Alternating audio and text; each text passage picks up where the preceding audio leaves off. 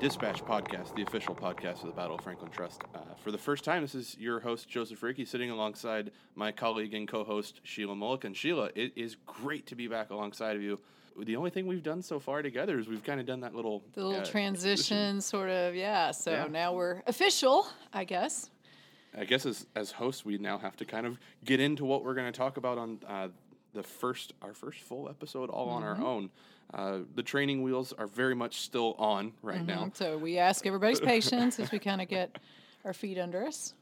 So I think this being these episodes will kind of pair together some of what we're trying to do as we refocus the mission of the podcast is to kind of get back to the stories that we tell every day here. And one of the stories that we've really become so very invested in is the story of the United States Colored Troops. Not only just because of the Fuller Story Monument, which was part of the Battle of Franklin Trust Initiative, and that we'll have an episode on that upcoming, but the other part of it, too, is that we have an immediate tie-in and a reference to the United States Colored Troops now with our site, Rippavilla. So that's what we're going to dedicate these first two episodes to, is the role of the United States Colored Troops and sort of some of the stories that we tell on tour, and then sort of their evolution, because by the end of the American Civil War, after 4 years, 189,000 African-American men will have fought in the United States Army, not only to, as we'll talk about, secure their own freedom, but to destroy slavery and gain citizenship for themselves. Exactly. So we're going to dive into that. You can probably get us started talking a little bit about the whole concept of United States Colored Troop soldiers. It doesn't start in the beginning. It gets off kind of to a bumpy start, and I guess it becomes official with the Emancipation Proclamation. Right. It begins really right before even Lincoln's inauguration. It starts with Major General David Hunter. He's in Port Royal, South Carolina. And what he starts to do as war seems like it's in the forecast and the war clouds are gathering in it and we're starting to see southern states begin to secede, Hunter goes around the area and starts to enlist African-American men, black men, into regiments, but he can't necessarily do that. And that's exactly what Congress will tell him and the War Department will tell him, is that he has to disband what he calls the 1st South Carolina Volunteers, or Hunter's Regiment. This sort of starts to grow, though. This idea that black men could be enlisted into the Army starts to take root here and there, but it really won't come until after Benjamin Butler and his Confiscation Act, after he gets into Fortress Monroe, May 1861 or so. 3 escaped slaves come to Butler, and they plead their case, and Butler declares that they are considered contraband of war, because basically what those enslaved men tell him is that they were going to be shipped south to be put to work doing labor for the Confederate government. And Butler pretty quickly realizes that if you can take away enslaved laborers from the Confederacy, you will deprive them of an element of their war-making capability. So he's thinking on a much larger level already, and this is so early on in the war. Most people are thinking 90 days, one great big battle. Butler is there seeing sort of the longevity of this thing. Then Congress will actually adopt the 1862 Confiscation Act, and it reinforces sort of these positions that federal forces were basically forbidden from returning escaped slaves back to southern states or back to slaveholders. Even if slaveholders came to them and demanded them, they weren't allowed to return those men, women, and children under the Confiscation Act. Well, because they're resources. So it's almost like taking a munitions factory or destroying railroad. Anything that can keep your enemy from having the resources that he needs, and this is a resource. So it makes perfectly good sense. Then the real kicker is in September of 1862. President Abraham Lincoln announces the preliminary Emancipation Proclamation. It's not necessarily just the Emancipation Proclamation, though, that makes these black men's enlistment possible. The Emancipation Proclamation repeals the Militia Act of 1792, which had banned black men from being soldiers. So now we get the passing of the announcement and then the implementation of the Emancipation Proclamation, January 1st, 1863. And from that point forward, black men will be allowed to join the United States Army. So we'll see this almost biblical exodus, if you would, of men escaping plantations or freedmen joining the U.S. Army. And why join? I think maybe if you want to touch on that is why do these men join? Why do they go off to war? Right. Well, obviously, these are men who are not even citizens yet. They're not allowed to testify in a court of law. And yet they make this decision, and they make this decision, I think, with a view to the future. Again, they're thinking about their families. They're thinking about men and women who are as yet unborn, and they get to make a contribution to this. And we know some of those folks, specifically from Rippavilla. For example, there are 3 young men who run away from Rippavilla and go to Columbia and join the 12th United States Colored Troops. They're going to be primarily garrison soldiers, garrison troops at Nashville, but in December of 1864, they will participate, 2 of those 3, in the Battle of Nashville, both Joshua and Isaac Chairs. And, George Henry Thomas, who was sent back to mount the defense there at Nashville, was skeptical about using black troops in the fighting, but once he saw their valor, particularly they distinguished themselves in the attack on Peach Orchard Hill. After he saw their valor, he said, "Gentlemen, the question is settled. Negro soldiers will fight." And there's a man who's fighting in that participates in that battle, Sergeant Major Daniel Atwood. He was a part of the 100th USCT, and he said of that battle, "It was the first time in the memorable history of the Army of the Cumberland that the blood of black and white men flowed freely together for one common cause, for a country's freedom and independence. Each was cheered on to victory by the cooperation of the other. I ask, is there not something in this over which to rejoice and be proud?" And Joshua, although he dies shortly after the war, his mother applies for a pension, and her daughters are eventually awarded that pension on his behalf. Sometimes they're doing it for freedom. Sometimes they're doing it for dignity, simply. And Grant talks about this, too, because as he sees these men begin to take positions in the Army, he said, the next thing that's going to happen is that they will be given a ballot, and they will actually be given a voice in the government. There was another chair slave that ran away, but he was a camp slave. He had been taken with Nat when Nat went away to war. His name was Jerry, and it was his job to look after Nat's, to do his cooking, to do his laundry, look after his horses. Nat took a whole wagon of supplies with him when he went off to war, and so it's Jerry's job to look after all that. Well, he's eventually done, and so he runs away and joins the 111th USCT troops at Pulaski. He's captured at Sulphur Trestle, and of course, by this point in the war, it is not the policy of the Confederate government to treat African American men as prisoners of war. So they are either sold back into slavery or they're put to work doing hard labor, and that's what happens to most of these guys from Sulphur Trestle. They're sent down to Mobile Bay to construct fortifications. So he's there for the rest of the war, and he musters out in 1866. He comes back to Tennessee, not to Murray County. He has a farm in Murfreesboro, and by 1920 actually owns that farm free and clear, mortgage-free. And he applies for a pension in 1915, and when he does, William Chairs actually submits a letter on his behalf, which says, "To whom it may concern, Jerry Chairs, colored, belonged to my father, N.F. Chairs, who was major of the 3rd Tennessee Infantry. Jerry cooked for my father and cared for his horses. He was a grown man then. Jerry stole my father's horse and joined the Yankee Army. I do not know his exact age, but I do know he's over 70 years old. He was a faithful, good Negro in the rebel army as a cook, and from which I've heard he was a valuable man in the U.S. Army after he deserted the rebels and went to the Yankees. He stayed with the U.S. Army till the close of the war. I have not seen Jerry in 40 years. I have heard and believe it is true that he was afraid at the close of the war to come home because he knew he stole the best horse in Tennessee, my father's saddle horse, Old Henry, and took him and turned him over to the Yankees. If there is an old Negro in the state who is entitled to a pension, old Jerry is that Negro. I believe he was a good soldier because he was a good and faithful slave. All this I am willing to swear to."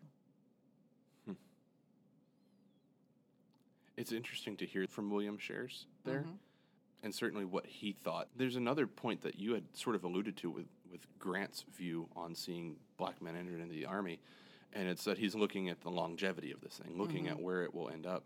And there's a quote here, I think you and I had discussed it, it's from Frederick Douglass, and he had been a proponent of the enlistment of black men into the Army really since the very beginning. Right, of the he war. was pushing Lincoln right from the get-go. And he says, once let the black man get upon his person the brass letters U.S., let him get an eagle on his button and a musket on his shoulder and bullets in his pocket, and there's no power on earth that can deny he has earned the right to citizenship of the United States. And yet, we'll see how this continues to progress and change. But Douglass is there right at the very beginning. Enlistments, though, for these black men, they go for all different reasons. It's what we've talked about their own freedom, but it's freedom for their families. And then the freedmen that are joining the Army are looking for that extension of citizenship. There is a New York Times article from March 7th, 1864, that I'd like to just read an excerpt of. So this comes from March 7th, 1864, and it is announcing the departure of the 1st Colored Regiment in the city, and it says, "There has been no more striking manifestation of marvelous times that are upon us than the scene in our streets at the departure of our first of our colored regiments. Had any man predicted it last year, they would have been thought a fool, even by the wisest and most discerning. History abounds with strange contrasts. It has always been an ever-shifting melodrama, but never, in this land at least, has it presented a transition so extreme and yet so speedy as what our eyes have just beheld. 8 months ago, the African race in this city were literally hunted down like wild beasts. They fled for their lives. When caught, they were shot down in cold blood, or stoned to death, or hung to trees and lampposts. Their homes were pillaged, the asylum which Christian charity had provided for their orphan children was burned, and there was no limit to the persecution but in the physical impossibility of finding further material on which the mob could wreak its ruthless hate. Nor was it solely the raging horde in the streets that visited upon the black man the nefarious wrong. Thousands, tens of thousands of men of higher social grade, of better education, cherished precisely the same spirit. It found expression in contumelious speech rather than in violent act, but it was persecution none the less for that. In fact, the mob would never have entered upon the career of outrage but for the fact it was fired and maddened by the prejudice which had been generated by the ruling influences, civil and social, here in New York, till it had enveloped the city like some infernal atmosphere. The physical outrages which were inflicted on the black race in those terrible days were but the outburst of the most malignant agencies which had been transfusing the whole community from top to bottom year after year. How astonishingly has all this been changed. The men who could not have shown themselves in the most obscure street in the city without peril of instant death, even though in the most suppliant attitude, now march in solid platoons with shouldered muskets, slung knapsacks, and buckled cartridge boxes down through our gayest avenues and our busiest thoroughfares to the pealing strains of martial music, and are everywhere saluted with waving handkerchiefs and with descending flowers, and with the acclamations and plaudits of countless beholders.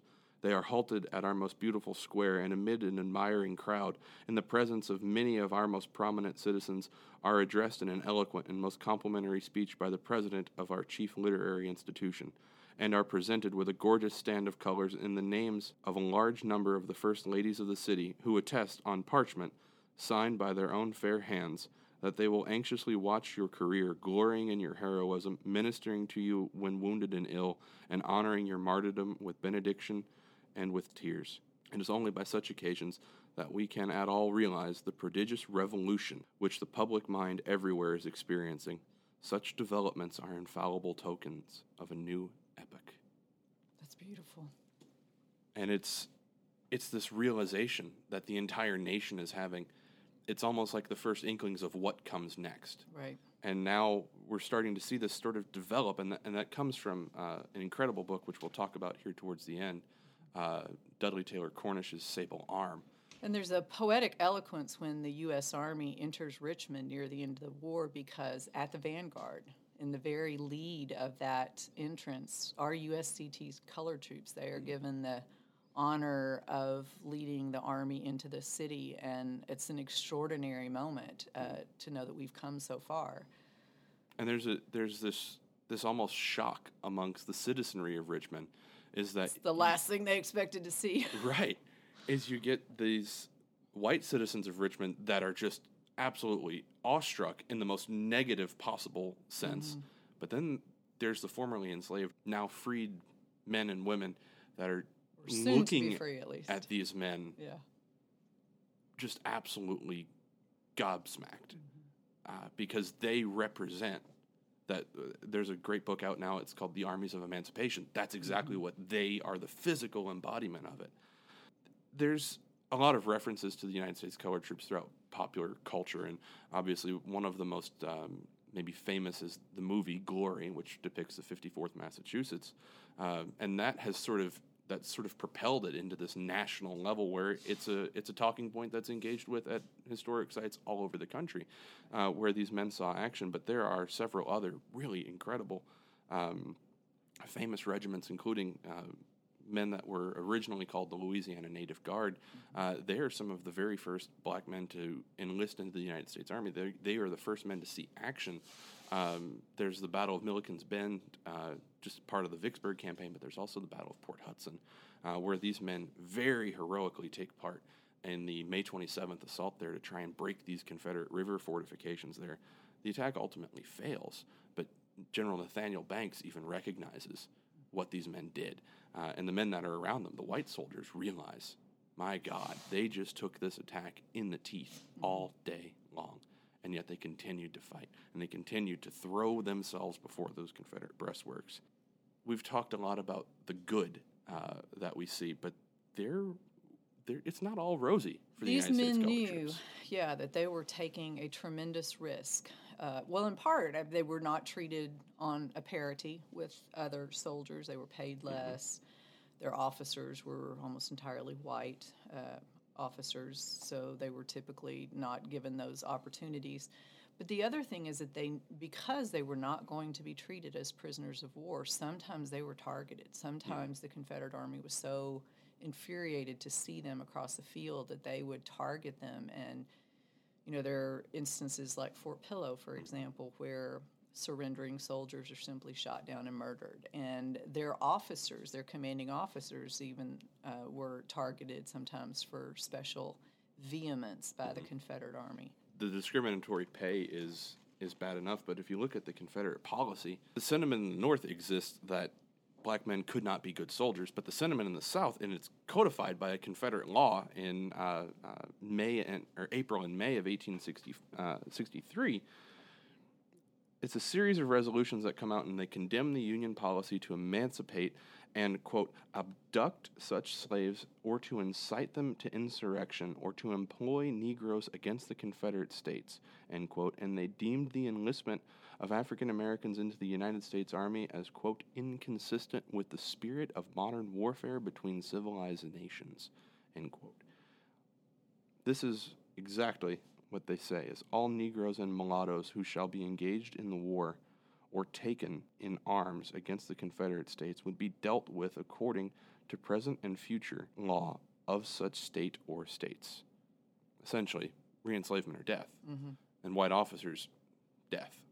Because they were basically thieves. They were basically stealing, to their way of thinking, their property. We go back to some of the talking points we've had discussions about recently is the Fugitive Slave Acts.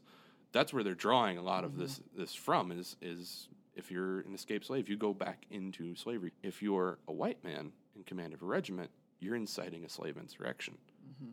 And we all know that is the greatest fear of slaveholders in the South before and during the American Civil War is an uprising on the level of, say, a Nat Turner revolt. And that is one of the things that these men are going to have to face on a daily basis while they fight throughout the entire rest of the war. So you had a couple of resources you wanted to suggest to us today, right? A couple of books? As usual, as always, and what I think it's something that I think we should try and do in future episodes is we can listen to this episode and you and I can sit here and record it. And people might listen to this 30-minute episode, and that's good. But it's just a starting point. We need to keep going. So much more to know, right? So some of the books that we like to recommend, and of course we have these available at the Carter House and Ripavilla bookstore, and you can order them online, is we have James McPherson's The Negro Civil War, Benjamin Corrall's The Negro in the Civil War, and then finally another book that I have found to be incredibly informative, and it's also very revealing, is Dudley Taylor Cornish's The Sable Arm.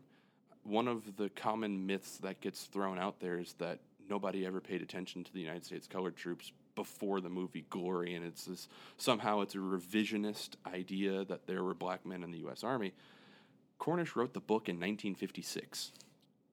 He's substantially before the movie Glory comes out. Some 40 years, right?